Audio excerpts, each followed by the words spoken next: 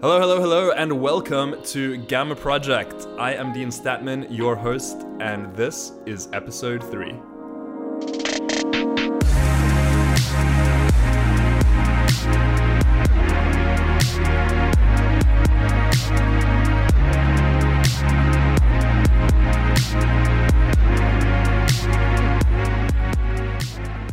This episode is brought to you by Altra.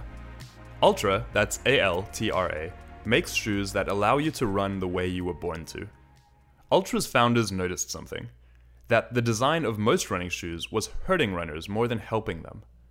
In traditional running shoes, elevated heels promote a high-impact landing, and narrow, pointy toe boxes squeeze the toes out of their natural position, increasing risk of bunions, hammer toes, and plantar fasciitis.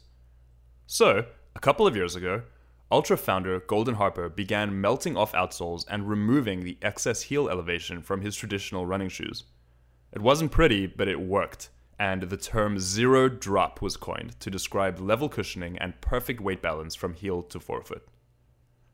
Today, every Altra running shoe features a fully cushioned zero drop platform that places the heel and forefoot at the same distance from the ground. This natural balance aligns the feet, back, and body posture for less impact. It also strengthens the Achilles and lower calf muscles that have been weakened over a lifetime of running on elevated heels. In addition to zero drop, Altra's foot-shaped toe box allows the toes to relax and spread out naturally, while allowing the big toe to remain in a straight position. This enhances stability and creates a powerful toe-off to maximize running performance. I was introduced to Altra a couple of years ago, and their running shoes have since become a sort of secret weapon for me. I break them out for especially punishing runs, and when it's time to go off-road, their trail shoes are the only ones I'll wear. The Lone Peak is my personal favorite. This spring, Altra wants you to embrace the space and get fired up for taking your runs outside with their lineup of fast and light road shoes. One model to check out for sure is the Altra Duo, which features 31mm cushioning beneath both the forefoot and the heel, and weighs in at a crazy light 7.5 ounces. If you're interested in checking out the Altra Duo, you can head to fleetfeetsports.com. That's F-L-E-E-T-F-E-E-T sports.com. They'll be available there through March. Altra is also committed to helping runners avoid injury by teaching efficient, low-impact running technique. Golden, who, by the way, ran a world record 2-hour 45-minute marathon when he was just 12 years old, taught me everything I know about running with proper form. By focusing on just 4 core pillars, we completely overhauled my running form and noticeably improved my performance and efficiency. In case you're curious, since you're listening to a podcast about self-improvement after all, those 4 pillars were: number 1, establishing a forward momentum posture. And Golden has a great way of explaining this, where he'll have you stand up in a straight line, lean forward from your ankles, and as you're about to fall over, that is your running posture. Number 2, utilizing a proper arm swing, so not letting your arms flail left and right as you're running, keeping them going forward and back, and also not allowing your elbows to come forward past your chest. Number 3, cultivating low-impact landings. And really, that's just learning how to land lighter on your feet and also using your legs as springs instead of relying on your footwear to do that for you. And lastly, number 4, maintaining a high cadence, essentially covering the same amount of ground with more steps. You can find more information on those, which I encourage you to check out if you're a runner, along with all kinds of advice and tips for proper running form, as well as, of course, information on all of Altra's products at altrarunning.com. That's ALTRARUNNING.com.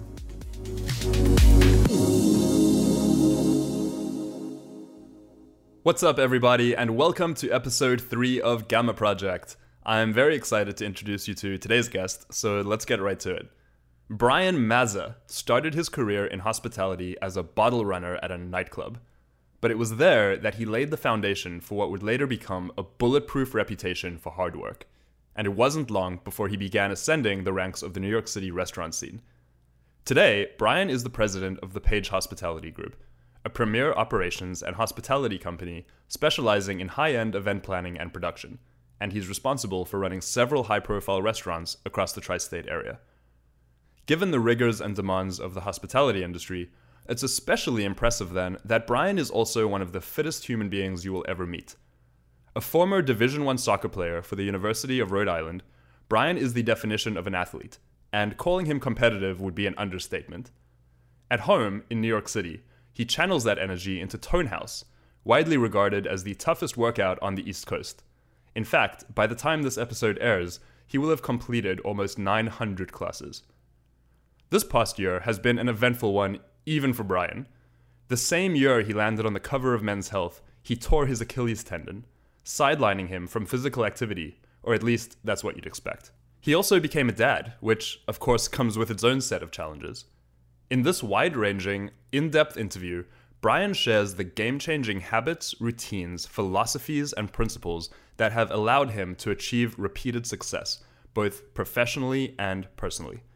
Having worked his way up from the bottom, Brian reveals the valuable lessons he's learned, including advice for dealing with difficult people, launching a successful marketing campaign, and making strategic lifestyle adjustments to benefit a long-term goal. We also talk about the opportunities that lie in social media, what you can do to take advantage of these tools to further your personal brand, and what kind of behavior to avoid. Needless to say, we cover a lot of ground.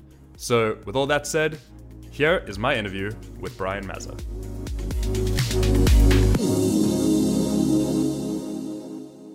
Brian! How you doing? Welcome. Welcome to my office. Welcome to your... I love your offices. Thank you. These are very, very rad offices. Actually, I wasn't sure when I first walked in. I just looked at the one side. I was like, wait, are they like under construction? And then I saw the other side. I was like, oh, this is intentional. This is actually cool. Yeah. Very industrial. We actually just moved in these offices November. Nice. So lots of different things to get into. I think the best way to start is for you, if you wouldn't mind, just sort of taking people through your career path, kind of where you started out and how you got to where you are now. Sure. Well, hi, everybody. My name is Brian Mazza. I am the president and co-creator of the Ainsworth.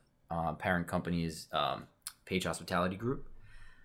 So I went to the University of Rhode Island, went on a soccer scholarship there, and the goal was to become a professional soccer player, and that goal did not happen. So after graduating, I didn't really know what I wanted to do, and just, took different jobs and different opportunities right after school, and that was working at a printing firm, and then it led me into women's fashion at a company named Genera. And I was working at Genera in 2006, and at the time, my sister worked at Warren Jacome Hair Salon here in New York City as a hair colorist, and her client was Rachel Uchitel. And Rachel Uchitel worked at a nightclub in the Hamptons called Dune for my partner now, Matt Schindel. Rachel needed someone to work at the front of the club, the door, with her as her assistant and a bottle runner. So you'd come to the club, I would greet you and get your ID and credit card, and then I would take you to your table and connect you with the waitress, and then I would check on you throughout the night. So my sister's like, listen, I signed you up for this job. You need to make extra money working, making no money in the city at that time. I was 22 years old, living in a rent-controlled apartment on the Upper East Side. I think our rent was like $700 a month, 2-bedroom. And I just wasn't making enough money in my life. So I said, sure, I'll take any opportunity. And as a young kid, I always worked. If it was either at a deli or reffing a soccer game or something, my parents always wanted me to work for my own money. So working never, ever scared me. I actually enjoyed it because I love being around people.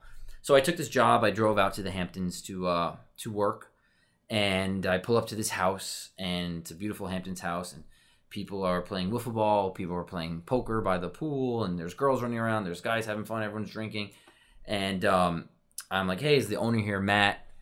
And this guy's playing poker with a hoodie on, and he's like, I'm the owner of the nightclub. I'm like, no, really, who's the owner of the nightclub? He's like, I'm the owner. And then Rachel comes out, and she's like, oh, Brian, oh my God, your sister told me you were coming, great. So let's just talk about the night. So then started, just got right into the nightclub business, and I worked my first night, and I was just enamored by the whole nightclub business in general. I mean, you have models coming in, you have celebrities, you have guys spending a ton of money. It was crazy. The energy was great. You had DJs.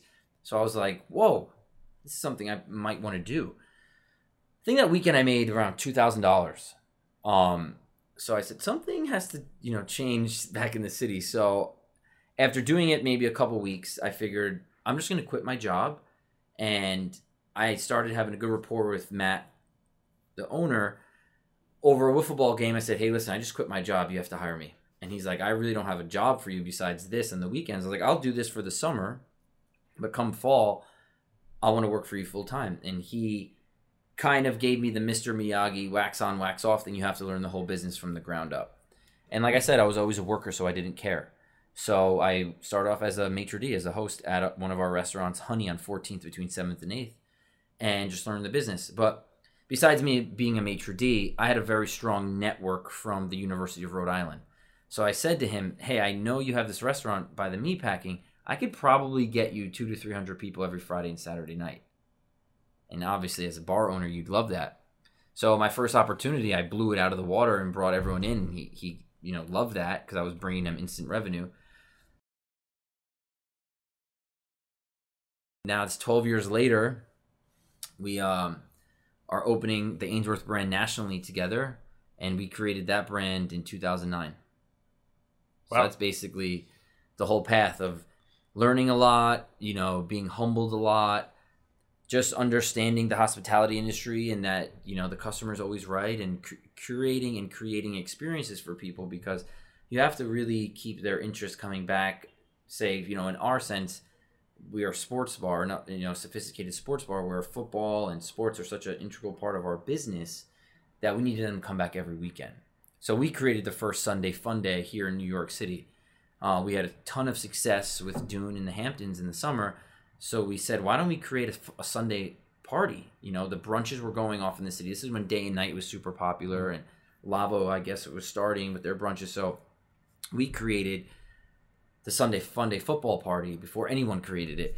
And that's when we didn't have game sound on. We had a DJ, and people were buying tables, popping bottles, and that's where the brand really, really took off.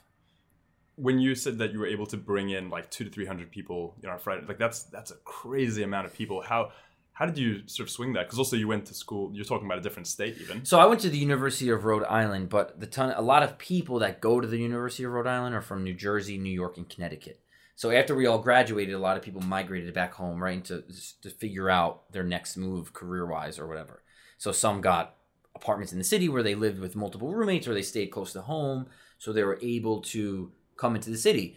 So everyone was starting to see that I left the fashion industry and I was working at the nightclub in the Hamptons, and they would come, right? I would be able to get them in. So right away, everyone was saying, oh, Brian can get me something. Brian can get me something. And that's still how I kind of live my life, but I don't mind that. It's a part of the business I'm in, right? If you need a table here, or a reservation here, or want to get hooked up with a workout, this and that, people come to me. They gravitate to me for that.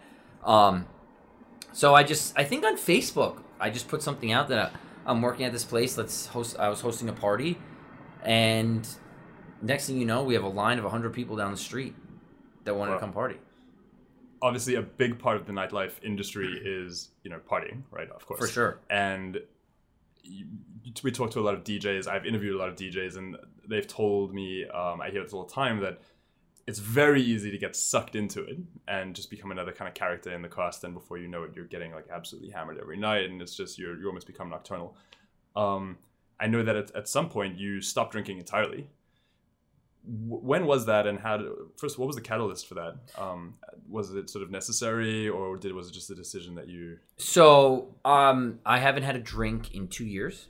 My wife wants me to drink with her all the time. So the reason why I stopped drinking had a lot to do with Tone House, where I train primarily. Mm-hmm. Had a lot to do with me now being in a position in our company where I have to be on 24/7. Mm-hmm. That was basically it. I didn't have a problem.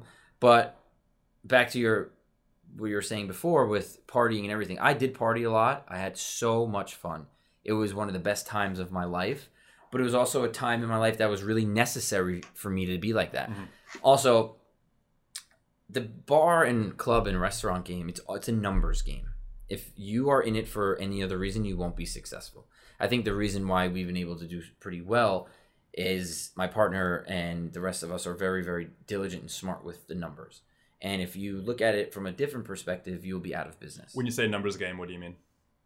It's just are you making a profit or not? Profit and loss. And yeah, there's a lot of people that are making profits, and that's great, but they won't be in that game for that long. For something will go wrong if they're in it for a different reason. Well, especially with like clubs, right? Because I mean, it's hot for a while, and then something new opens Exactly. up. But so that happened 2 years ago. I stopped just drinking, and that's when I was taking my mindset and training to a whole nother level, where I was starting to see other opportunities come my way through the fitness scene. And honestly, waking up with hangovers was just becoming so terrible.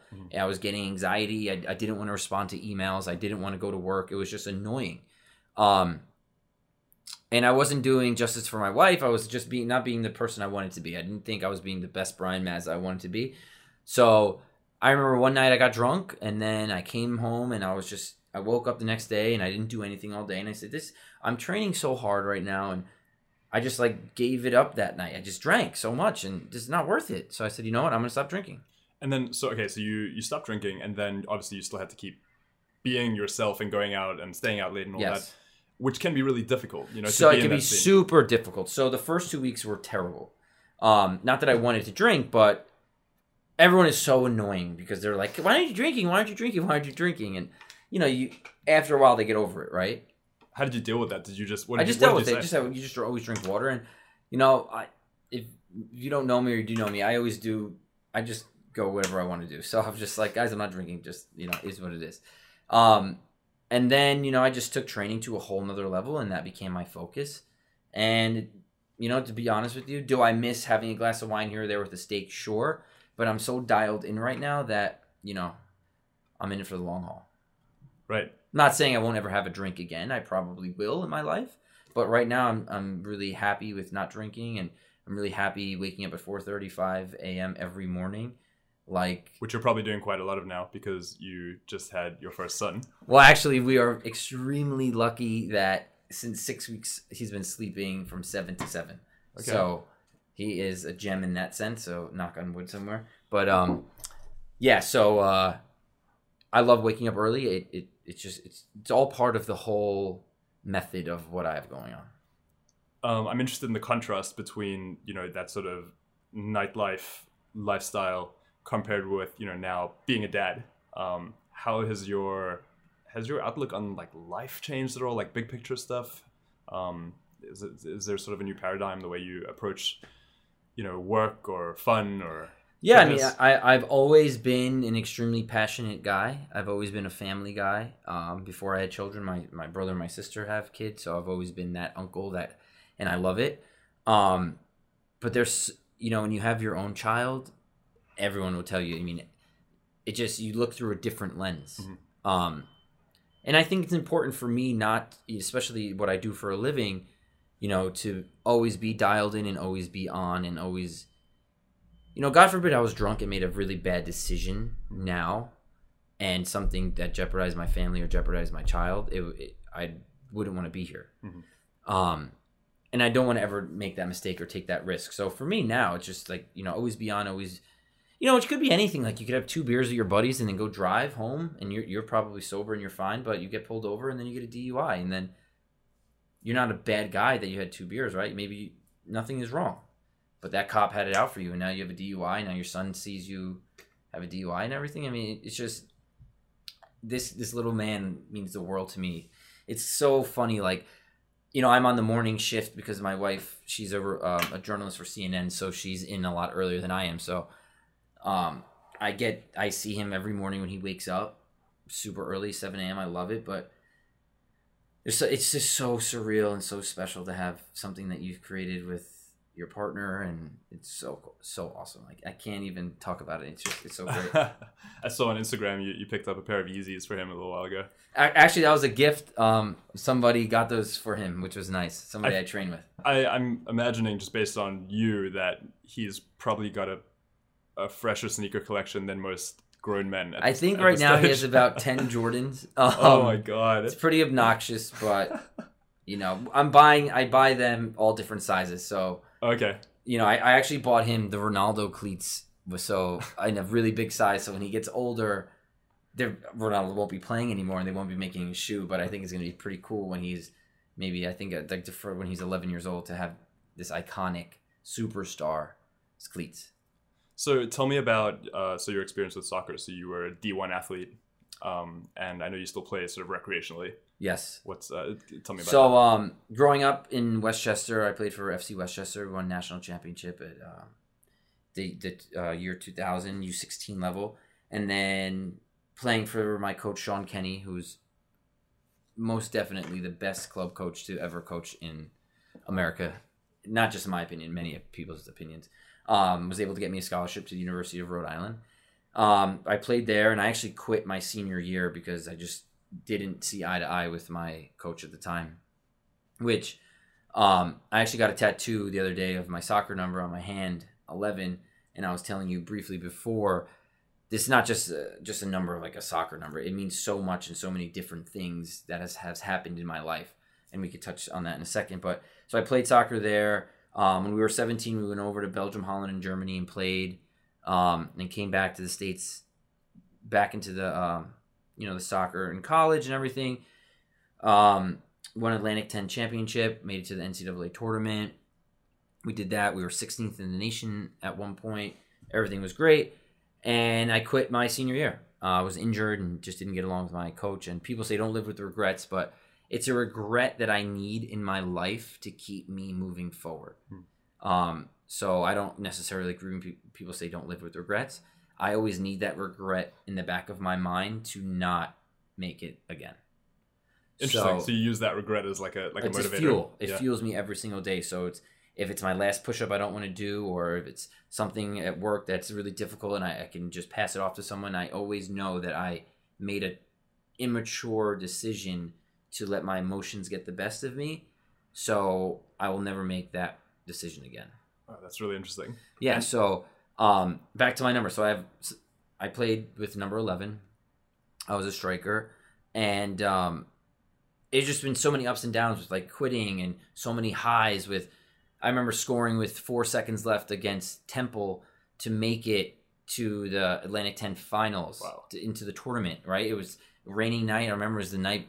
I remember it so vividly being at midfield, and there was like 20 seconds left, and we were down 1-0, and I was talking to my buddy Ruben on the field because like we're like, fuck, this game's over. And I remember saying to him, dude, I can't wait to go out for Halloween tonight. And he was like, bro, I'm so excited. What time are you gonna pick me? And we had this conversation. And then our midfielder steals the ball, and I'm up towards the net, and this kid Emerson from Bolivia has the ball on our team. And I was just like, you know what, there's 10 seconds left. Like, fuck it, let me just run up towards the goal. And I got past the defender, and he used to call me Mazito, and he was like, Mazito. And he hit me a ball, and I took it down on my chest, and there's 4 seconds left, and I just pushed it by a defender and hit an upper 90 rocket to go send us into overtime. And It was like so insane that 10 seconds prior to that, I'm making plans for Halloween to go out to the bar. Must have been a great Halloween. It was a great, and that Halloween, we definitely went out. And then we actually won the A10 tournament that year, which was awesome. And we lost to UConn in the tournament. But, so many highs and lows, and then getting injured. And then that leads me to 2 years ago getting asked by the Red Bulls to try out at 31 years old. And that was pretty insane to be in the locker room changing. And I'm next to this kid, and I look over to him, and I'm like, dude, like, how fucking old are you? He's like, 15. And I'm like, dude, I'm 31. And I have a big beard, and it was just like, oh my God, is this where I'm at right now? And I just tried out, I really didn't think I was going to make the team. I just tried out because it was something I should have been doing after school, but I had it, so I had to end that chapter, and it finally happened. It was really neat. My wife drove me there. And you're in the Red Bull facility and you're training, and people are getting driven there by like their moms and dads getting dropped off, and my wife is dropping me off, and it was pretty cool. But yeah, just so many highs and lows. And then that led me to this summer tearing my Achilles, 2-inch gap, severed, blown out, a week and a half before I had my first kid. So we'll get to the injury because I think there's some interesting stuff there. Yeah, that's a great topic. Definitely, even though you still played soccer recreationally and you sort of ended the more the professional, or at least the professional ambition side of it, you definitely still train like an athlete.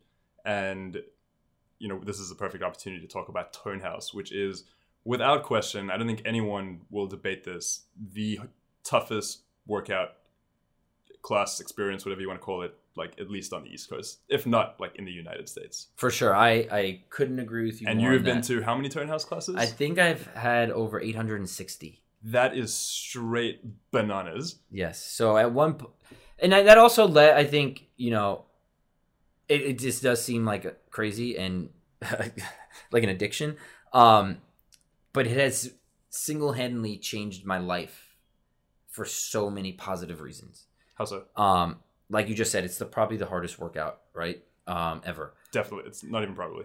Yeah, it is. I mean, I'm sure there's harder workouts. Like some CrossFit is extremely, extremely difficult, but it's a totally different ballgame, right? It's like oranges and apples. So I mean, I go to a lot of classes and gyms and workouts just because of, I got to check this stuff out for men's health. But Tonehouse is the only one where generally I feel like if you maintain a good level of fitness, you can be up for whatever, whenever. Yep. Tonehouse is the only one where before I reserve my spot in the class, I have to be like, okay, am I hydrated? Did I get good sleep? That also that led me to stop drinking also, right? Because if you are hungover and go do that class, you might as well just go into a coffin because you're not going to make it. Yeah. But I felt like I finally found a home because I didn't make it on the professional front of soccer. Then I step onto this turf and I'm competing against guys like-minded like me who want to give it their all.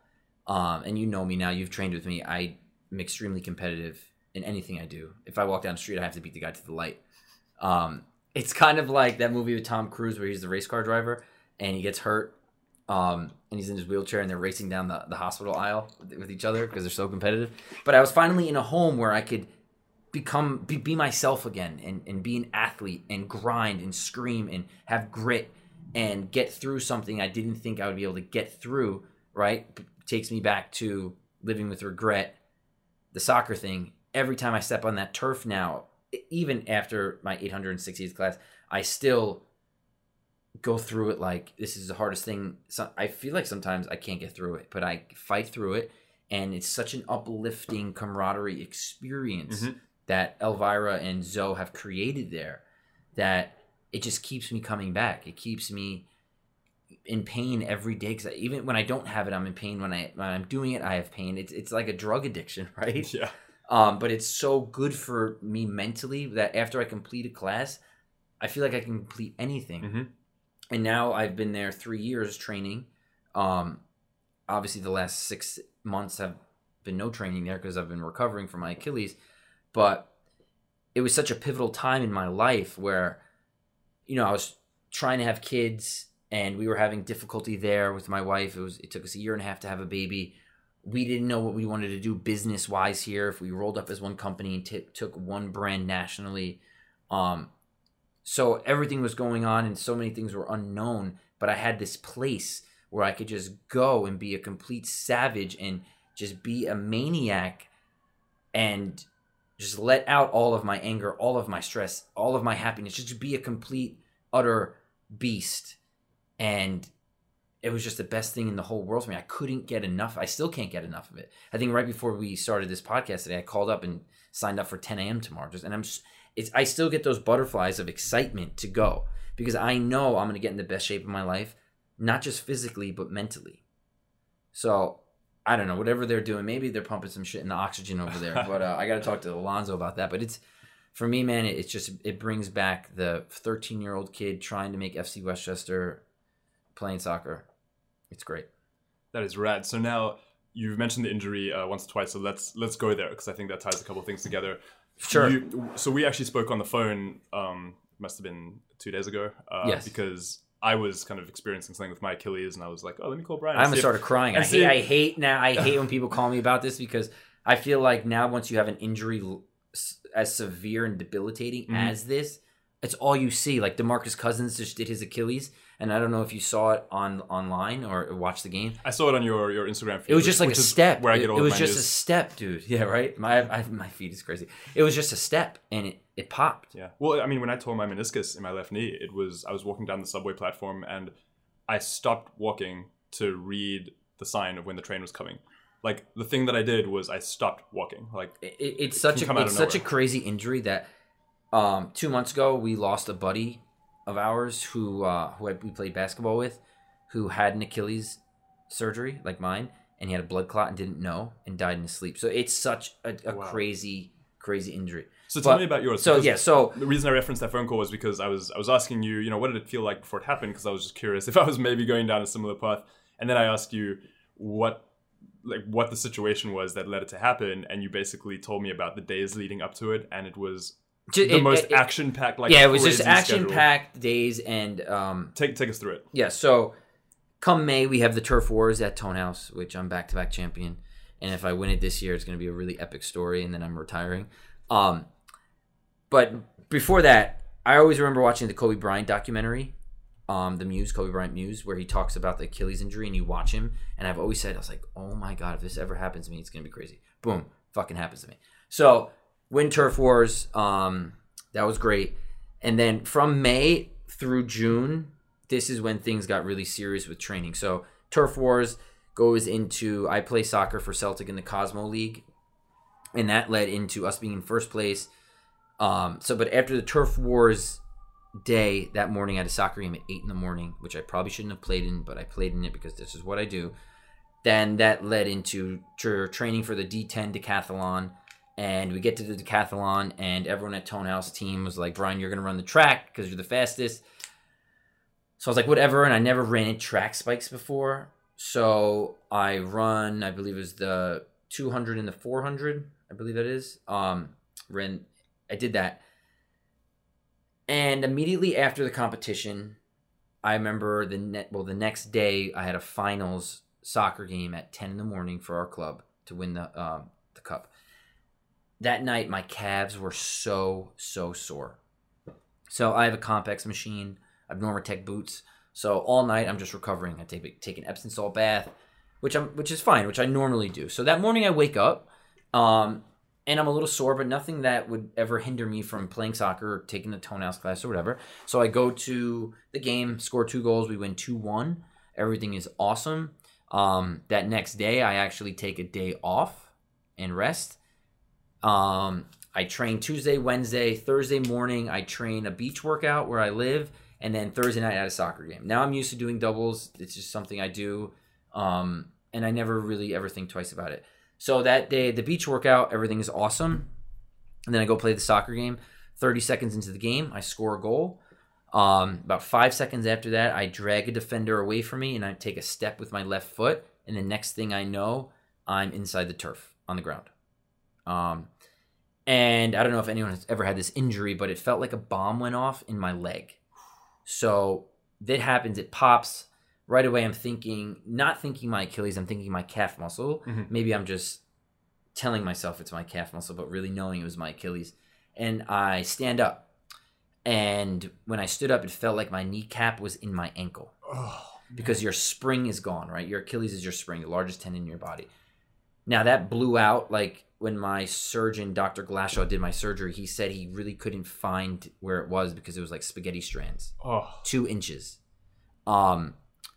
Now, if you know anything about Achilles injuries, it's called a fight injury because you always think someone hit you. So right away I get up and I start screaming at the defender, like, why the fuck did you hit me? What is going on? This was on film. We have it on film, which I could show you after. This guy was like 10 feet away from me.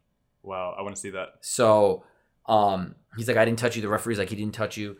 So the type of person I am, I have to walk off the field myself. I'm like literally dragging my kneecap and my heel off the field. Oh, man. Now, my wife is 36 weeks pregnant, 37 weeks pregnant. And, the hardest thing for me was, do I stay on the field and not play, but sit back and stretch and try to figure this out? Do I go home and call my wife, or do I go home to my wife, or do I call my dad first? So I'm like, you know what? I'm going to call my dad first. So I call my dad, and he's like, what's wrong? I can tell in your voice. I'm like, I don't know if I tore my Achilles or my calf muscle, but something is wrong. Could you visibly, does it look very different? No, not at all. Okay. Looks fine. So he's like, go to the hospital. I'm like, you know what? I'm not going to go to the hospital. I'm just going to go home after I stayed for the whole game. I went home. It's my left foot, so I was able to drive. And I called my wife on the way home, and I said, I think I tore my Achilles or my calf muscle. Something's really bad. But, we'll talk about it in the morning. So we go home. And that was probably overall the worst part about this whole injury was calling her and telling her something is wrong with me because she was leaning on me so much to be a new dad, to handle everything. Now, my wife wheeled me into the hospital when she was in labor. Oh my God. So when we talk about like taking away your masculinity and taking away like everything that you're about, my wife wheeled me in. Wow. So I go home, wake up the next morning, I call a couple of my doctors here that I know, and they're like, come see me. And right away I go see my guy, and he puts his thumb into my calf muscle where my Achilles attach, and he goes right to my bone. So he's just like, you have a torn Achilles. Go get an MRI. And then through the people I know in the fitness scene and doctors and everything, I was able to get an amazing appointment with Dr. Glashaw, who's probably the best surgeon here in New York City. We did PRP, stem cell shots, everything, which aided to my recovery so quickly. And then that following Tuesday, I got surgery. So it was, I was riding so high with doing so well with everything going on. And my wife always told me, you're not a professional athlete. You need to turn it down. But I don't know how to turn it down because this is who I am. It's how I train. It's how I operate. Yeah. If you know me now, I'm 7 months post-op, and I'm able to run 15 miles an hour on a 10 incline with no problem now. But that's just how I train. This is how I recover. This is who I am. And this injury is very particular because if you are not a go-getter and if you are not someone who works at their craft or works at recovery, you will never be the same. I remember 8 days after my surgery, 2 days before my baby was born, I was at the gym, and I haven't stopped since. Well, I was going to say, it's not like you took yourself out of commission throughout your recovery. No way. You were training one-legged. One-legged in a boot on crutches, which some doctors disagreed with, but that's just how I needed to do it. And then, July 3rd, July 2nd, we live in out of the city. And my wife wakes me up that night, and she's like, I think I'm going to labor. And I'm like, no way. And it was kind of like I had postpartum in a way. It's as crazy as this sounds. We just had a baby, and I couldn't help or do anything. Mm-hmm. Okay, I'm in crutches, in a cast, and I can't carry my son. I can't go up and down the steps to help my wife, who just had a crazy birth, she did a phenomenal job, but still, the recovery is crazy. I was basically like useless. Now, I'm the type of guy, I don't like to be useless. I'm very hands-on with everything I do. I like to be the first at everything, help everybody. I'm on 24/7. That's just how I operate. Now I have to go from 100 miles an hour to 0 miles per hour with a newborn. So it really put me into a funk for a couple days where I just felt like I was not useless. I didn't want to be around. And I snapped out of it, thank God, 3 days later. But my wife was like, what is wrong with you? And it's really crazy. I really had a case of postpartum right after my son was born. It was nuts. Something about injuries that I'm always interested in, especially ones like that kind of take you out of the game, is, you can recover fully mentally, but there's the... is that your water machine making that sound? Yeah, this is Trucy water machine. This is molecular hydrogen water. Tell me about that. Yeah, so this is just amazing with recovery, and this has something to do with me recovering. Oh, this is for me? That's for you. Thank you. At such a rapid pace. So everyone should look into molecular hydrogen. It tastes the same. It's like alkaline water, but just on steroids. Okay. But there are no steroids in here. So, no, definitely no steroids in here. But yeah, I drink this by the gallon. It's been amazing for me with sleep, with recovery, with my skin, clarity, everything. Nice. Yeah. So to get back to what I was saying was about, recovery, the mental aspect. Because I know, and I think your injury was definitely more serious than mine. Because I don't know if you've ever torn a meniscus, but you basically walk out of hospital after your surgery. There is a recovery phase, but I found that even once I was 100% physically again, I was just freaked out, right? I would do squats and just pray that something wouldn't happen. And at the same time, I definitely wasn't putting on the same weight that I knew I could do, and I probably could have done it then, but I was nervous. I didn't want to push myself too hard, whereas before that constraint was never there. Well, how are you kind of dealing with that? Right now I'm not nervous to hurt it. I'm past that phase. And in the beginning, you get a little ginger with it, but through the rehab process, they mentally get you to that point. But for me, I've always been the type of human being with anything I do that no one gives a shit about you, really, in the grand scheme of things. It's just you against the world sometimes. And I've always took the stance that I have to do this for me. And I have to now. Then I have a baby, right? So now I have to do it for my baby and for my wife. So it's just I have to be so dialed in and so focused on this recovery that I have to get right. And that's the same thing when people come to me for advice regarding like losing weight or getting in shape mentally and physically. I always respond to them. I'm, like we spoke before, I'm not a nutritionist, I'm not a dietitian, I'm not a trainer, but this works for me. And at the end of the day, no one gives a shit if you lose weight. You have to give a shit if you lose weight. You have to give a shit that you want to be the best possible version of yourself 24/7, 365. Because if you don't, no one's going to really care at the end of the day. 100%. So through this recovery process, I literally woke up every single day with my fists in the air, ready to fight this recovery and become the best human being I possibly can. I was going to rehab 4 days a week, whether it was going to see the guru, Dr. Jack Mantione, who I was telling you about, and going to HSS on the, that recovery. So I was always getting massages, getting right, treating myself like a professional athlete because I train like a professional athlete. And that's what people don't understand. It's the recovery and the way you treat your body is a direct reflection of what's going to happen to you. Obviously, I wasn't recovering enough. I was pushing myself way too above and beyond. Professional athletes don't even go that far. So I don't know if it was my ego or if something was going on with me that I wanted to keep going. And then all of a sudden, my body was like, dude, no more. And this happens, right? So the mental aspect of me, I feel like the injury was probably the best thing that could have happened to me, as crazy as that sounds, because it made me even more focused and more dialed in. Wow, like, don't take anything for granted, for sure. Get more dialed in, get more focused on the bigger picture of things, and train even like harder but smarter also. Mm-hmm. So as much as the 6 months sucked of being out of commission and going through the ups and downs of it, it was great because it totally brought a different side of me. And I love, you have to love the process of it. And that goes for business, and that also goes for sport. That you have to love the process. If you don't love the process, it's going to be really hard to succeed and be successful. What was that thing that was it Tom Ford? Right here. You literally have this on your wall. I had this on my wall. This is insane. You have to love what you do to the point that you cannot imagine doing anything else with your life. You have to sleep, breathe, and live this. Otherwise, you really need to get out now, and that's not a joke. I can't believe you have the quote on your wall that I was. Yeah, and that's something. I have this quote on my wall because I look at it every day when stuff is crazy here at the office or stuff is stressful in life. It's just like my life is. I'm not just a restaurant owner. I'm not just an athlete. I'm not just a father. I'm not just someone who loves fashion and everything. It is all of that is one. I consider myself a 360 person, and who's better than him at telling you that, right?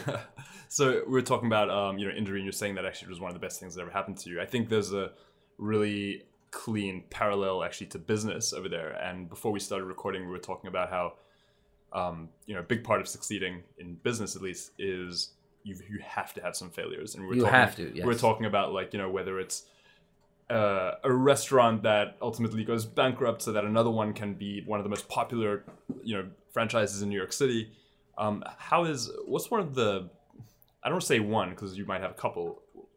What has failure in business taught you that's ultimately helped lead to your success in business? That's a really awesome question. So we had a restaurant, Honey, on 14th between 7th and 8th that we had end up closing with a lawsuit with our landlord and everything.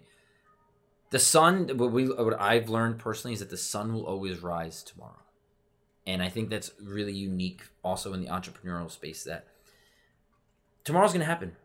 And today might have sucked, and you might have failed at doing something, and there might have been a huge hurdle that you couldn't overcome, but it's okay.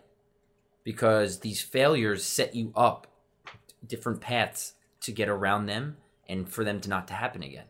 So yes, that restaurant closing, and that sucked, and we lost money and everything. And that's when I was on a real granular level of just being a maitre d', witnessing all of this. But that led to an opportunity for me to create the Ainsworth with my partner. So yes, that failing led us to doing something else, right? That failure. But the sun will always rise tomorrow. So you can never, ever get so beat up or so hard on yourself that you don't allow yourself the next day to put up a fight. And I think that's really what sums up all of that there. Yeah, that makes a lot of sense. Now, working in hospitality, and having worked at various levels, being on various rungs of the ladder for all the way from the bottom, all the way to now being president of the Page Hospitality Group, you've interacted with a lot of people, arguably more human beings than people in other fields, because really your business is all about people, and Correct. You have to interact with them on a human, physical level, like shaking hands, making eye contact. Have you learned anything interesting about human nature?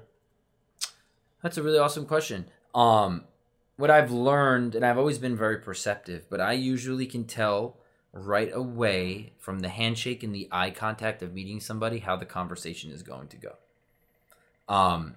And it's for me, it's a confidence level that I'm a very confident guy.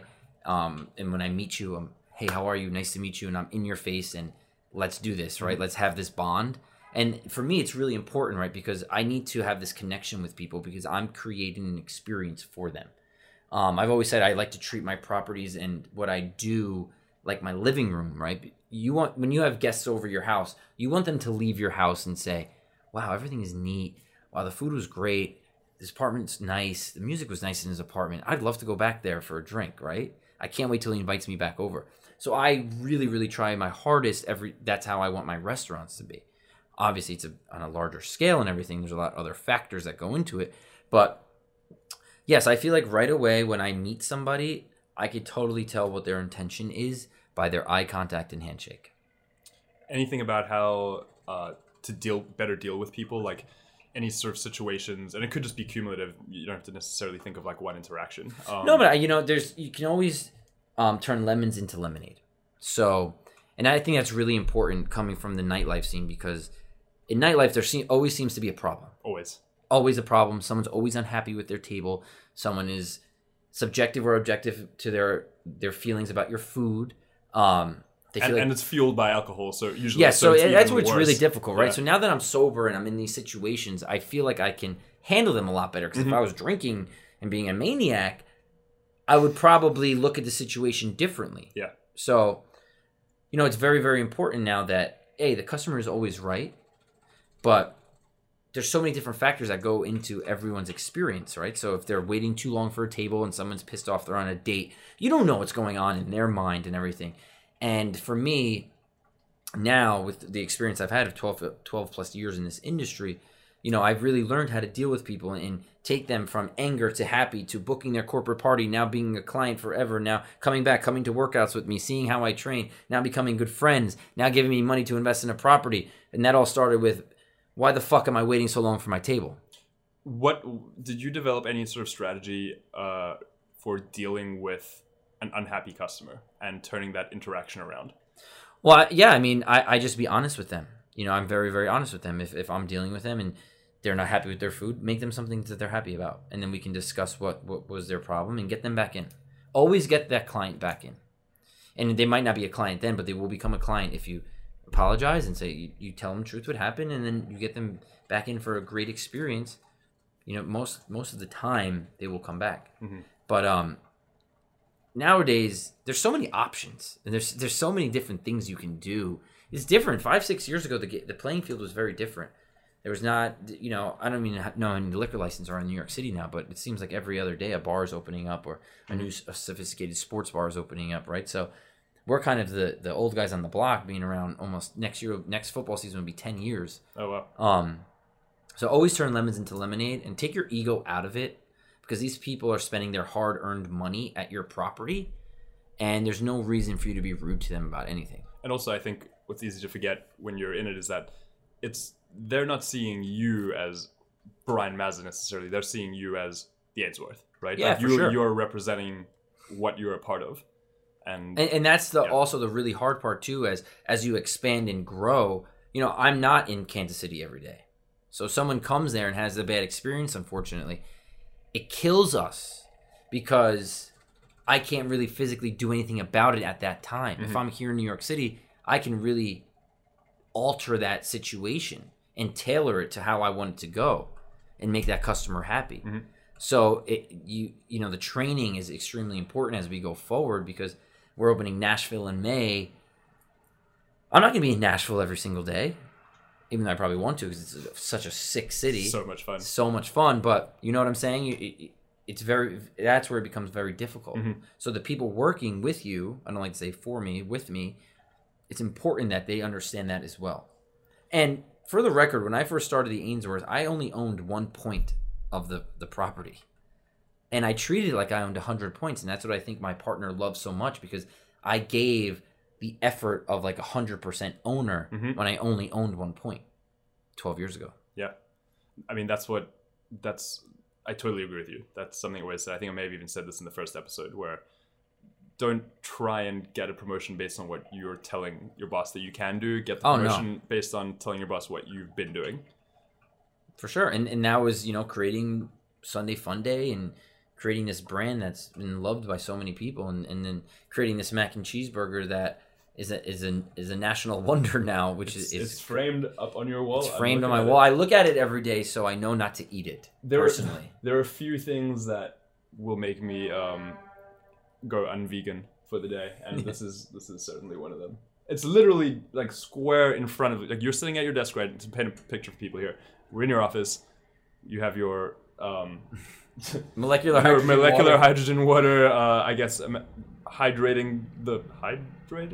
doing something to the water behind you that sounds very technical, and then directly in front of you, across from over the table, there's just a big framed photo of this mac and cheese burger that you have to just stare at all day long. Yep. Well, it means so much more than just an amazing tasting burger. I mean, I created this burger 3 years ago, and it's pretty insane. It's just done wonders for our brand in terms of in the culinary world, and I think Business Insider did a story on it. We had 15 million views on it, and now it's such a national. It's its own brand. It's a national brand that when we go to these cities, people are like, "You guys are the mac and cheeseburger guys," and that's huge for us on the marketing front already. So did that happen? By accident? Were you guys when you planned this product? We could talk about the mac and cheeseburger really quickly too, because there's two phases to this. So, I create the menu here for Paige. So we wanted to really take our food to another level, and we wanted to create a gourmet burger program. So I was with one of our general managers at the time who helped me with the menu, and it's like, what does everyone really love? Everyone loves mac and cheese. Everyone loves a cheeseburger. Let's create a mac and cheeseburger. And we just trial and error of, first we just made a cheeseburger, threw mac and cheese on it. It just wasn't right. Then we did some other things, just wasn't right. So we created a panko mac and cheese patty that goes on above the bun. Oh. Then you have a cheeseburger with 3 different cheeses, and then you have mac and cheese, and then you have cheese on the bun again. So you bite into it, you have a crunch of a fried panko mac and cheese patty. So that took off. And then I've noticed during the fitness life that all of these trainers and everyone who trained really hard would come for cheat days. So this is like the best cheat meal. Okay. So I'm training at Tone House one day, and everyone is, being all, bravado. I can eat 10 of these burgers. I can eat all these mac and cheese burgers. And then I was like, after that class, I went back to my chef. I said, hey, make me 3 mac and cheeseburgers and stack them on top of each other. I want to see what it looks like. So he looked at me like I was crazy. We made these 3 burgers. We put a sword through it, and I posted it on social media. This was right before Food and Wine 3 years ago. And I said, whoever can eat this burger, all 3 of these burgers, under 45 minutes, I'll give you $500. If you can't, you owe me $60. Right? And I just did that randomly. This is when I really didn't really know what was going on with social media. And that took off. People went crazy. So then my marketing team came to me and said, Brian, we love that you posted and you promoted this product, but we need a timeout. If this is going to happen, we need to do it the right way. So we needed to create a waiver that says you eat all 3 of these and you go to the hospital or something happens, we're not liable. It's a lot of cheese. So we needed to really figure this out, because now it was becoming huge. Actually, Kobayashi, the hot dog eating champion, took on this challenge last year and did 6 burgers under 13 minutes. When you say 6 burgers, do you mean 6 mac and cheese burgers? The triple deckers or 6? 2. Okay. 2 triple deckers. 2 times 3, yeah. So 6 burgers under 13 minutes. Holy smokes. I've never seen anything like it. And I've also never seen anything like that. He didn't even look gross when he did it. Yeah. So he did that, which was crazy. But now this has taken off where we've had so many people do it. We've only had really two civilians ever, we call them civilians, two civilians ever really complete it. And now this is just, as we pop these Ainsworths up nationally, everyone just wants this mac and cheeseburger. It's really crazy. Wow, that's incredible. Now, obviously, like, just even that story you told, you seem to have, you take a lot of initiative. You talk about you want to be working on all levels of the business at the same time. Then there's Tone House, which takes energy in itself. On top of that, you're doing tour-a-days. I think a lot of how we act throughout the day starts with the morning and the way that we start the day. For sure. Tell me about your morning routine, and you can get as detailed as you want. Like, I'm curious, like, what do you eat for breakfast? What time do you wake up? Very cool. So I've been doing this for a very long time, and I haven't even realized that I've been doing it, is the intermittent fasting. So I've been doing that for maybe 5 years of my life, and I didn't even know what it was, and probably till last year when my friend Jen, who's a nutritionist, brought it up to me and told me, you know what you're doing, this is what it's called and everything. So again, everyone, I'm not a nutritionist or dietitian. This is how I live my life. So about a year and a half ago, about 2 years ago, I started getting up earlier and earlier. And this has to do with everything of not drinking, training at a high level, every day consistently, getting into a routine, which is very, very important if you want to see change. And in the beginning, in order to be successful at anything you want to do, I think you have to live in an uncomfortable state. I think if you live in an uncomfortable state, you're doing something right. Things are moving, things are shaking, you're going into a right way. Once you start getting comfortable, it's very content. And then you might plateau. But always living in an uncomfortable state within reason is a very good thing. So I would get up. I remember I was taking the 7:30 a.m. Tone House class, and I started getting up at 7. I lived 2 blocks from Tone House. I feel like I always end up living or getting an office by Tone House so I could be close to it. Where I could get up at 7, brush my teeth, run out the door, go to the class. Then that turned into 6:45. Then that turned into getting up at 6:30. Then it turned to getting up at 6 a.m., then 5:30, then 5 a.m., then 4:30. So now I get up every day at 4:30 in the morning. What time do you go to bed? I go to bed around 10 o'clock. Okay. Now, it all depends. If my son goes to sleep, which he usually does, thank God. So I go to bed at 10 o'clock. And my wife loves to go to bed early because she has to get up very early for work too. So It's great. Bed at 10, up at 4:30. So my alarm goes off. I immediately get up. I go downstairs. I make myself a coffee. My dog, my best friend Frankie, comes with me. She sleeps with us in bed. What do you use to make coffee? Keurig. Okay. So just do a Keurig. I immediately have some MCT oil. Is that mixed in with your coffee, like roaster style? That's just a chug, okay. A swig out of the bottle. I don't even know if I'm having enough or too much. Depends on by 7 a.m. how my emails are. You know when you've had too much. Dialed in. And my friends are like, someone had too much MCT this morning. So I'll do that, make my coffee. It's pitch black. Then I go sit on the sofa with my dog. No phone. I might just take a picture like the 4:30 for my social, put it down, sit on my sofa, and I'll have a good 30 to 45 minutes of just sitting in the dark, having my coffee, and just reflecting on things that are great, things that are bad, things I want to change, things I want to be better at, things I need to tone it down a little bit, and just chill. And I don't know, my dog is such a special dog. I call her a human. She's such a special human because I feel like she is. That when she's just with me and we just chill on the sofa together, and she's in such a calm state, and I'm in such a calm state that I know. And sometimes it lasts 30 minutes. Sometimes it lasts 45 minutes. Mm-hmm. I don't have a timer. I don't use any sounds. I don't use any apps. It's just me. I live upstate, so I just look outside and I see the trees and the nature and everything going on. If it's raining, snowing, getting sunny, I just know that there's a certain point of doing this. Then I'm like, okay, now I can crank out emails. And so that happens, right? That's 4:30. So now say it's 5:15 or 5:20. I'm already cranking out emails for my day, my checklists. So say it's 6 o'clock now. I've already probably sent out 40, 50 emails, replying to emails, checking recaps from the night before. I've already done so much before 9 a.m. already, where people are just starting, that I'm already set up for the day. I'm already setting myself up for success.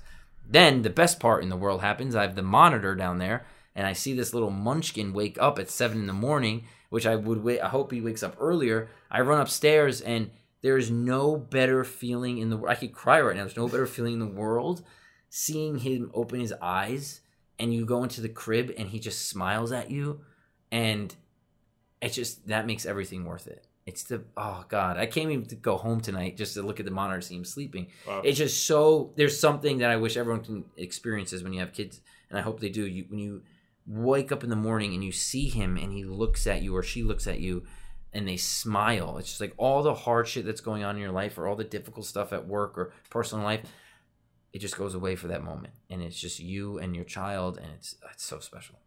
Wow, it's incredible. It's the best feeling in the world. So, okay, you get a lot done in the morning. So much. And then the day kind of really starts. But you have, okay, so... Oh, yeah, so we'll continue on that. So, no, that's fine. So you've got workouts, you obviously have, you're managing a lot. You're managing a lot of people, you're managing a lot of locations. Days can get crazy, particularly because of email. When you're having a crazy day, but there's something you need to get done, right? Like whether it's just something you need to focus on. It could be anything. Like you need to sit down at your computer or whatever and work for like an hour and just nail it. And there's chaos happening around you. What do you do to sort of center yourself and focus? Like to get in that sort of place where you're just in the zone and you can just get shit done? Well, I've created a playlist for myself that when things are hectic and things are out of control, I know that I can go to this and I can immediately get into a calm state. Like a song playlist? Yeah, on Spotify. Okay.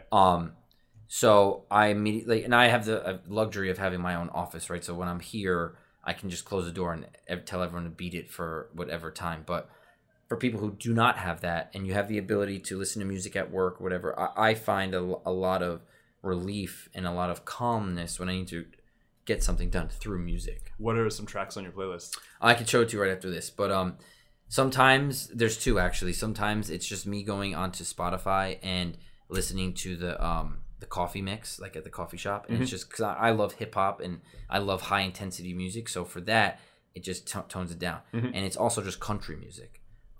Growing up, my dad would listen to Brooks and Dunn, and me playing that just calms me, or like Van Morrison, just totally puts me in a different state, and I know that I can just crank it out. And you have to be, if you want to take on so many different things throughout the day and have your hand in this and have your hand in that and be in fitness and be in food and be in fashion and be here and there, you're not going to be successful if you can't pause for a minute and get a task done. Yeah.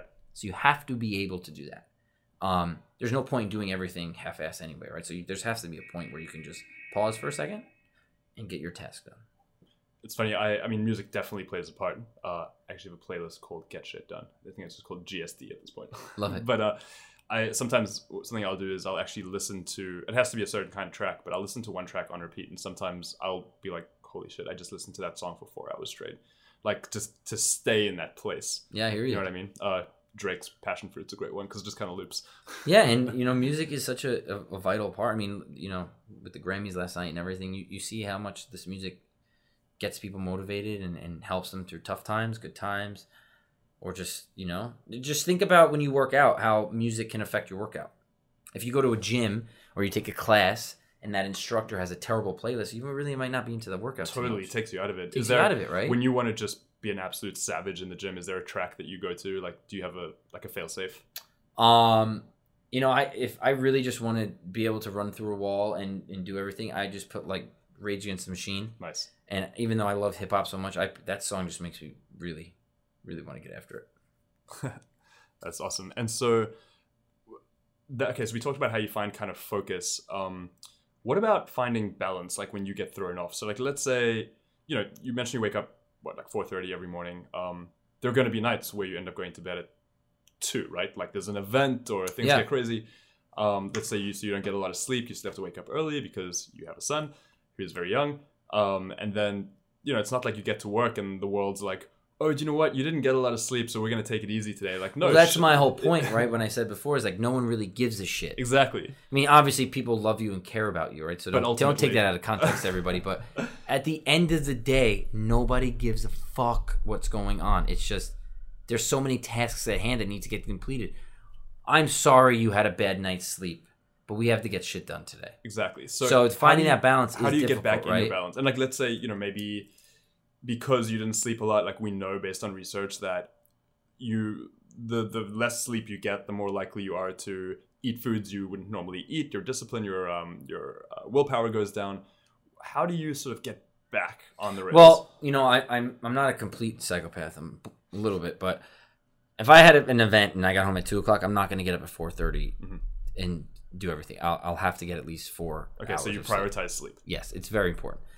Do I need 8 hours sleep? No. Do I need 6 hours sleep? No.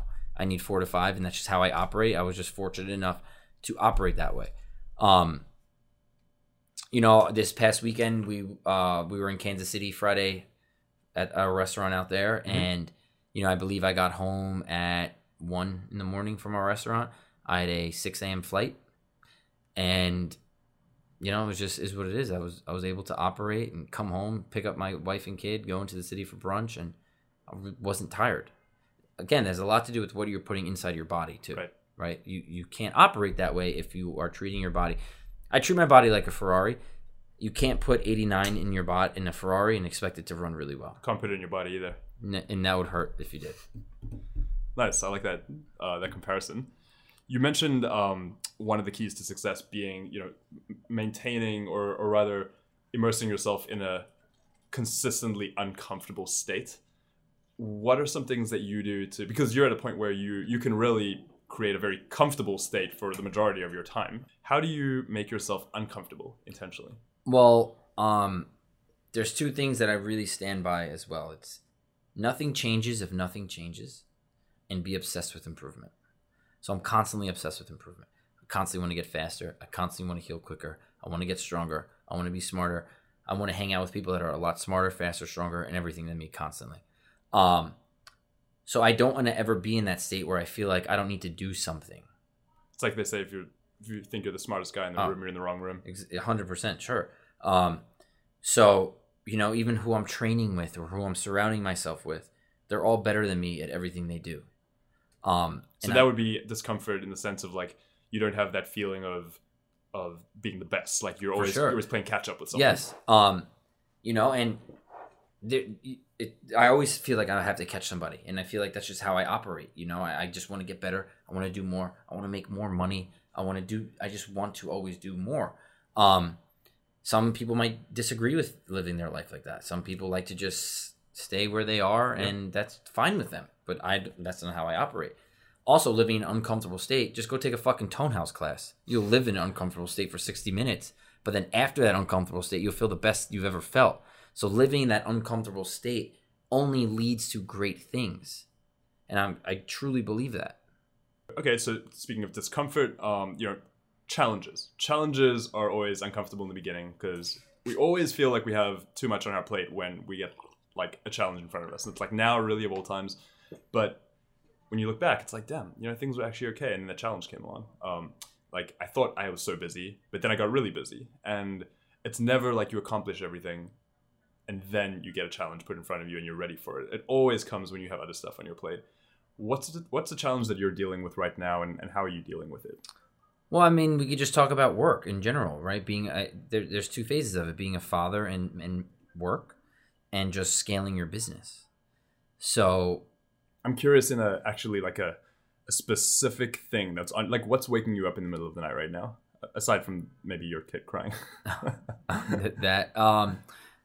Scaling the business, being unsure. I don't know if you saw my post recently, but I was very unsure. I never really traveled a lot for work. I've traveled around the world. I've lived in Italy. I've done all these things, but now it's get on a plane, go to a city, infiltrate yourself in that city, become a local, become part of that community, be embraced. Likability is huge. I can't go into Kansas City and no one like me. I have to go into the city, embrace people, make real friends. That's stressful, right? But I love it. I love that I have to go out there and meet new people and create new relationships and new friendships and change people and have them see my vision with my product and what we're doing. And there's no better way for me to do that than go get into this fitness scene. I love going to Kansas City and taking these fitness classes and being Brian from New York. Oh, this is Brian from New York. They own the Ainsworth. Look at him on the, there's this place called Health House out there. It's an amazing facility. You go in there and everyone's just so sweet and you're getting, but that shit keeps me up at night, Rick. I always feel like I can do better. I always feel like I can meet more people. I feel like I can just do more with the brand. And I wish there was more than 24 hours in a day because I just want to get shit done. So that keeps me up at night, that I feel like sometimes I'm not doing enough. My mom thinks I'm crazy. My dad's like, slow it down. My wife's like, do you ever effing stop? And now we can see my kid has starting to like, have that gene in me in a little bit too. Now that he's crawling a little bit and he's always wanted to do stuff, she's like, he's just going to be just like you. He's just not going to stop. Are you going to get him started in any particular direction, like athletically, like soccer? Well, right now we're doing 5 sit-ups a day. No, I'm just kidding. Is he doing gallops yet? He can gallop, but no, yeah, I mean, whatever he wants to do, it's totally cool. Everyone's like, what happens if he doesn't like sports when he grows up? Whatever. If he doesn't like sports, he doesn't like sports. Still gonna love him. I'm sure he'll be killing it at something, whatever it is. I hope so. I just want him to be healthy and happy. But yeah, things keeping up. I feel like I can do more with my life. I feel like I can, influence and motivate people, and that's, it's a funny question, right? People, what you said to me the other day is like, you don't post that much about your business on your main gallery page. If you dig deeper into it, yeah, the picture might be me not with a mac and cheeseburger, but my other posts, like when I was on the plane talking about the travel for work, or if it's at a party in Kansas City, or something that if you read the body of the caption, you'll understand that. But I feel like I can do so much more for people, and that's how the whole Instagram really started.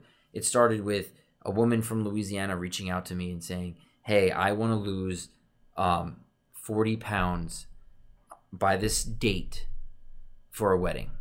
And this direct message came to me, and I remember one night in bed, I'm reading this direct message from this woman from Louisiana, and my wife's like, "Who the hell are you reading?" I'm like, "Don't worry about it." Whatever. I show her the direct message. I hope you didn't just say, "Don't worry about it." I said, "Don't worry about it," and I showed her the direct message, and I just said, "You know what? Fuck it. I'm gonna get back to her." And I said, "Listen, the only way this is going to work is if you don't waste my time and I won't waste your time." And we worked on this together, and we communicated through direct message only. And by that date, she lost 60 pounds. Wow. And I helped her achieve that. And I said, wow, I have really something here that I can help and motivate people. I'm just curious, what were some of the changes that you had her make? Obviously, it was diet right away. I mean, She was crushing tons of sugar. She was, having a lot of Coke, not the drug, the drink. She was just eating really unhealthy. And I said, back to nothing changes if nothing changes. Let's just stop this. Let's stop it now. And we did it in stages, and we got her down to 60 pounds, and she's kept it off. And we talk all the time on direct message about just everything going on in her life and fitness and everything. So that's what really sparked me with the whole social media of how to help motivate. And I can really do this now. People can see what I'm doing, and I can have a direct impact on what they're doing. And not saying live my life, but this works for me. It could work for you too. Try it. And I've had such a great positive response from it. And that goes right into my business also. So everything works together. I have people that follow me from Australia who love my mac and cheeseburger and come here and want to take a Tone House class with me. Oh, cool. I have people that see me at Tone House and see how I train and want to come to the Ainsworth and eat. I have people that see how I dress and like the way I dress, and then want me to set them up with a stylist or somebody I know. So I'm influential in a positive way for them. And it makes me so happy that people, just like they would reach out to come for a reservation, they're reaching out for me to come take a Tone House class with me. Yeah, I want to actually come back to the topic of you as a social media influencer, because also that's such a culturally relevant thing right now. One thing I want to ask you is, and actually this starts with social, is if someone just went to your, let's say, Instagram page, based on the photos that are up there, maybe even based on, like listening to this, or if they sort of see you out, you definitely come off as someone who has their shit together, essentially. Like at this point, you've got your shit together. I'm interested in a time when you didn't have your shit together, a time when you knew you needed to change something. And I'm curious about what you changed, how you changed it. Yeah, I mean, that has a lot of layers to that question. First of all, I feel like I do have my shit together, but there's always room for improvement, and there's always room to be better at that, right? Whether either it's at home or at work or in fitness or the way you treat yourself or whatever. So I'm very dialed in. I'm a very detailed person. I plan a lot of things. I plan my path. I plan my next move. So I think after quitting that senior year, it was a dark place for me because, to be totally honest with you, I'll just be straight up with everything. I quit for a girl, and I hated my coach, right? So I left something that I really, really loved for something I thought I loved at a young age, and immaturity. That person went to go study abroad, and I thought I would be able to still be with her, which my parents probably didn't think I was able to. She ended up cheating on me and had another boyfriend while abroad. Her friends with me set me up to go surprise her on this trip. Oh, man. Knowing that she had another girlfriend. Oh, man. Yeah. Wait, she had another boyfriend. Okay. I'm sorry. Knowing she had another boyfriend. So I go to Australia. Wait, why on earth would her friend do that? Exactly. Whatever. I go to Australia to meet her, and I know something is wrong right away. See this guy around. I knew she was cheating on me. So I get there. I go to a bar one night with everybody, and I bump into one of my college soccer players. I had no clue he was going to be in Australia when I was in Australia. That changed the whole trip. But that was such a dark time of my life because after I graduated, I still had anger about what happened to me. This doesn't happen to me. Why would this happen to me? I'm not this type of guy. I don't get played like this. And it was a big shocker to, wow, you don't have your shit together. Someone obviously is not into, they're cheating on you and all of this stuff, right? So I went through such a tough time with that.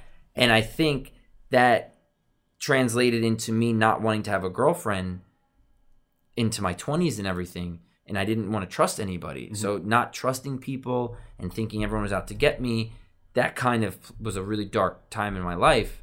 And then I really had to let go of that and move on. So I think in my early 20s, I kind of had this chip on my shoulder in a sense that you can either have a chip on your shoulder in a positive way or a negative way. And I had a negative chip on my shoulder. And that just, when I drank, I was not the person I wanted to be. I had an attitude. I hated the way I was when I drank. And I think that had a lot to do with it. I couldn't let that go in my younger 20s. Do you think that sort of reluctance to be in a relationship after that actually allowed you to have the free time you needed in order to really accelerate your career? Because that was right around the time when you started getting that was, I'm kind of, again, just like my injury, I'm happy that happened. I'm so happy that happened to me because I was able now to take New York by storm and create the Ainsworth and be in the Hamptons and be a huge face in the Hamptons and be in this epic nightclub and run this nightclub for 37 nights where we did mega numbers, where we'd have Rihanna, we have Jay-Z, we have all these people, and I was their person. And then come back to the city and create this amazing brand and be that guy with my partner, be single, have no worries in that sense, and just crank at work. How did you get over the trust issues? I think with just, they say time heals everything. Mm-hmm. It's time heals everything. And then you get into another relationship that might not be as bad, but might not be good. Mm-hmm. And then you learn from that and you adapt from that. And then literally, I meet my wife at the Ainsworth, got set up by my buddy. And as cliche and corny as this sounds, I knew right when I first met her, it was like the world stopped. And I was like, I'm going to marry this chick. It was the weirdest thing. And that's how you get over those issues. Wow. So you knew there and then? I knew that. I mean, I met her. She moved in after 4 months. We got engaged after 8. Now we have a baby and wow, it's crazy. And how old are you now? 33. Man, unbelievable. Crazy. So you started talking about the sort of social influencer side of things. And it's something I want to address, and there isn't really too much more discussed here after this because I want to be respectful of your time and you have a small human to go home to after this. A lot of people you meet more people than you'd like who actually just their goal is to be like a social media influencer, and really it's sort of like putting the cart before the horse in a lot of ways. Because I think, well, I don't want to say the right way to do it, but the authentic way is to actually be good at something and be influential, and then social media just sort of happens. A lot of people nowadays, just with the prevalence of social media, they're trying to sort of get there first. as someone who is That happens way too often. Yes, definitely, and you 100% fit the description of a social media influencer, whether you like it or not. You have how many followers on Instagram? 50,000. Okay, so now 50,000. Like by the time this comes out in a couple of weeks, like probably more than that, grows pretty steadily. Not saying my podcast is the reason why you get tens of thousands of followers. A lot of people, I think, and particularly those people who are interested in becoming social media influencers, it seems like that's the end game. Like, I just got to put up the posts now, and I've got to like network and everything, and so I can. Then I'm done, and I did it. Ultimately, it's just a number on your profile at the end of the day. I mean, it doesn't really mean anything. Exactly.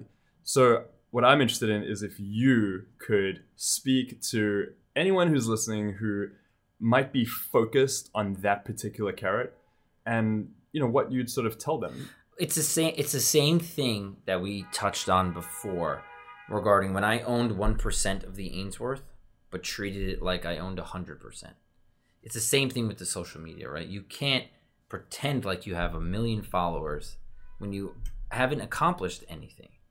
I mean, granted, yes, you could post a picture if you're a chick and you want to put a bikini photo up, or if you're a guy, you want to be shirtless and just put a motivational quote. Sure, people are going to like it. Maybe they won't, maybe they will. But there has to be something, there needs to be more depth to you as a person.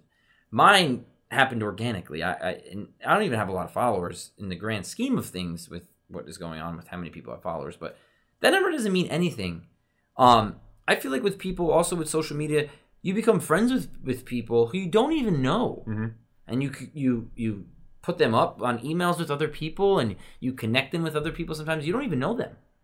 There's no more interaction, right? With real one-on-one communication. It's through a DM, and all of a sudden, just because this person liked your photo or DM'd you, you're boys with them or you're girls with them. Like, that's not real. How do you know this person? This person could be fake. So what are you creating? Did you create something? Are you really a sick athlete?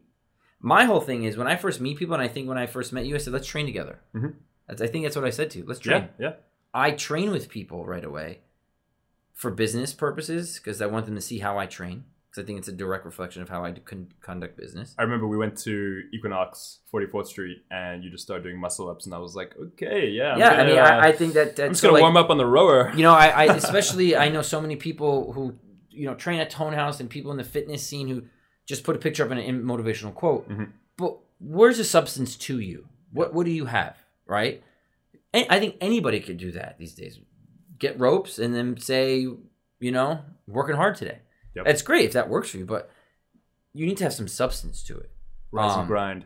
#Monday. Exactly. Right. Yeah, I mean, that's great, and if people do it, and if that's getting you through the day, then that works for you. But if you want to accomplish being a social media influencer and everything, I hope that you have some substance to what you're trying to do, or you've created something that's impactful in a positive way for people. Exactly, and that's a good place to shift gears to something a little more constructive, which is the other side of the coin.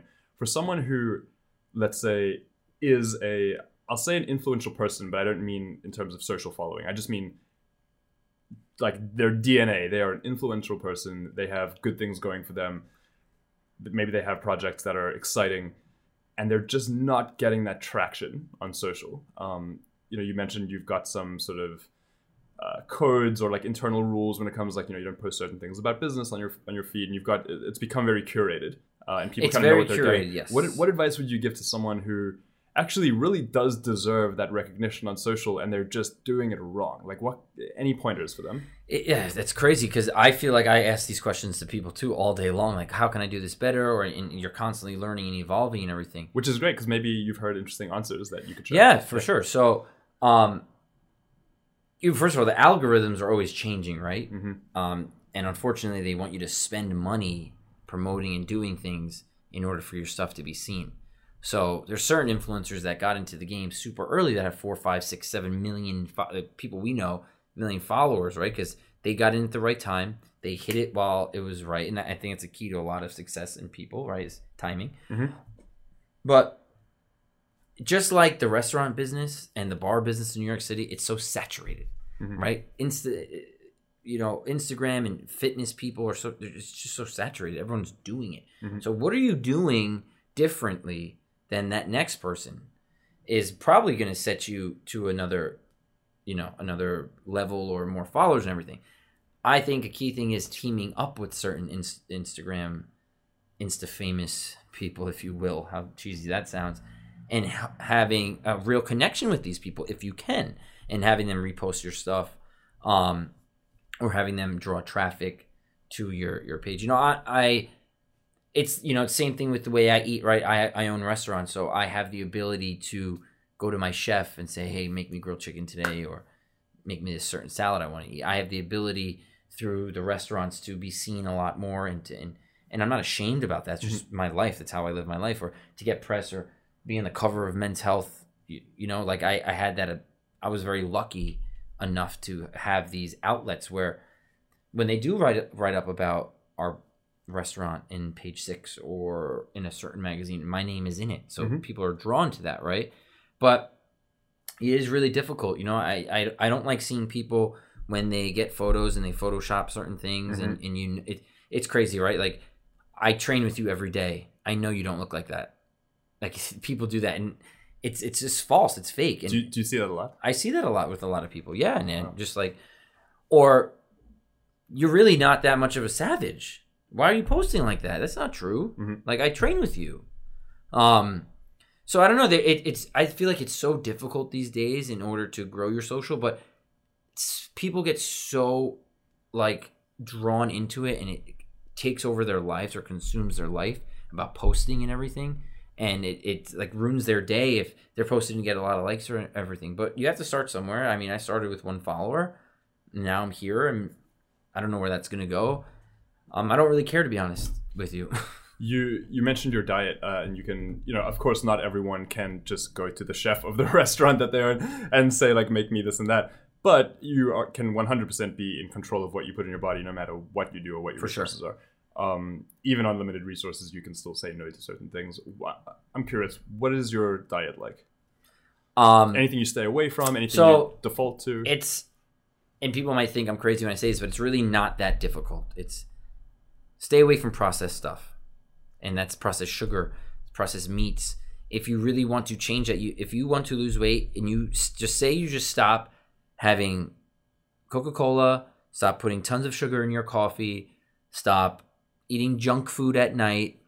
Let's just stop those 3 things right there. And by the way, if there's anyone listening who hasn't seen your Instagram, and therefore shirtless photos, Brian probably has, I'm assuming, like maybe 7% body fat. I hope. Right now, I'm trying to get it down, but maybe. Yeah, I know, you're slacking. You probably had like an But 8, if you just stop those things, you'll lose weight. It will happen.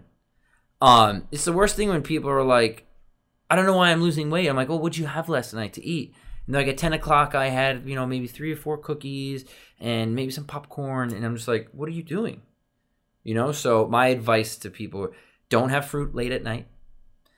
Try to drink a gallon of water a day if you can. Stay away from the processed foods because that will just crush you. Try to stay away from the dairy, but if you're going to have a cheat meal, go have a mac and cheeseburger.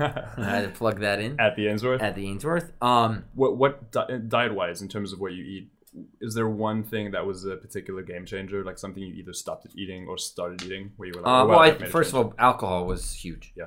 I don't think people realize. People don't realize that because there's so much sugar in the alcohol, and what are you doing? You're out late at night, right? So if you're having 4, 5, 6, 7, say 10 drinks, right? And then you go to sleep, you wake up hungover. That sugar now has been through your body, turned into fat. And right? let's be real, like, you're not drinking and then just going to sleep. You're making a stop at and then you're having a slice of pizza, the food cart, right? Then you're just eating terrible at home. You wake up, you're hungover. What do you do when you're hungover? You order more terrible food, and now you're in a rut. So that's 2 days that you've lost. But prior to you going out that night, you probably had a great workout. You probably had a healthy dinner. Everything is great. Now you're going to go ruin it by doing all these things. So that's, for me, it was like, what am I doing? Like, I'm working so hard, but now I'm going to go have 10 drinks, and the next day I'm going to be useless. When you stopped drinking, did you have to change your, or let's say edit rather, your circle of friends? Because I know for a lot of people... That's a really awesome question. So a lot of my friends broke my chops And you can, I lost a couple. and you realize that maybe like whether it's alcohol or it could be anything. It could be any substance. I think a lot of the time when you stop doing something, you realize that that thing was actually what you had in common with a lot of people. And when you take that thing away, you actually have nothing in common. How did that sort of affect you? So I'm always the joke of my friends anyway, so they always make fun of me with my posts or what am I wearing, or it seems like you're wearing your wife's jeans or this and that. So I'm used to it, but there came a point where some friends didn't talk to me anymore because I don't want to say talk to me because we still have that like common love for each other, but they wouldn't reach out to me to go do things, do certain things. Mm-hmm. And then I would see photos of them out. And I'd be like, why didn't you guys hit me up? Well, you're not drinking. I'm like, oh, I don't care. I mean, whatever. So you get through that, right? And then it just, people either are going to hang out with you or not. But, you know, it's really always funny when they're really drunk. They always come talk to me and say, man, can't I just train like you? Man, dude, I wish I was doing it like you. Or, wow, I'm so happy for what you got going in your life, man. I can't believe you're doing it. I just can't. Oh, God, I wish I could do it. It's just so funny. Everyone always comes back around with happy that I'm doing it and wishing they could do it. So to sort of conclude, and that doesn't mean that this has to be a short answer, but one thing I'm curious about, and it's sort of a fun thought experiment. If you could teach a college course for one semester on anything, it doesn't have to be anything you are professionally involved in, it doesn't have to be hospitality, it doesn't have to be fitness or diet or anything like that. It could be a passion, some random thing you're interested in, or just something that you really believe that people need to hear more or hear at all. What would your semester be on? So I took a really funny class, an improv class in college. And I feel like that semester really enabled me and empowered me to not have fear of speaking in front of people and gave me a ton of confidence. And I feel like that should be more of a mandatory requirement in college rather than economics or sometimes a math class, because at the end of the day, once you graduate college, you get thrown into the wolves and you have to fend for yourself, and there's likability. That's a huge part in being successful and interacting with people. And I feel like that improv class, I didn't know anyone, right? It was my freshman year.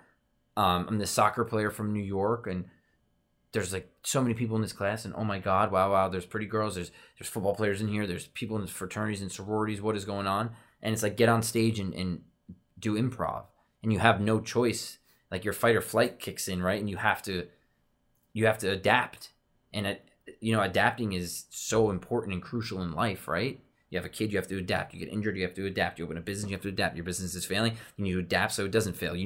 Adapting is everything, right? So I feel like the improv was just a great way for me to kind of let loose, not give a shit, have fun, and then you get more comfortable, and then next thing you know, it's just like a routine. So I feel like the improv class is something that I would love to maybe teach, or I'm not in drama or anything, but I think it would be fun. That's a great answer. I'm just like, imagine you doing improv. It was so funny. I think I did my first one. I think I did El Nino when Chris Farley did it on Saturday Night. I am El Nino. And there's a couple kids on my soccer team that were there. I was like, what are you doing? But for me, it was like I had to just do something that was so obnoxious and funny. Yeah. For me, just to like let it out. But yeah, it was cool. Well, I think that's a great place to leave it. Brian, thank you so much for taking the time, man. I know you're a busy guy. Thank you very much. It was great. Best of luck with this. The last episode I listened to was really awesome, and I think you're onto something here.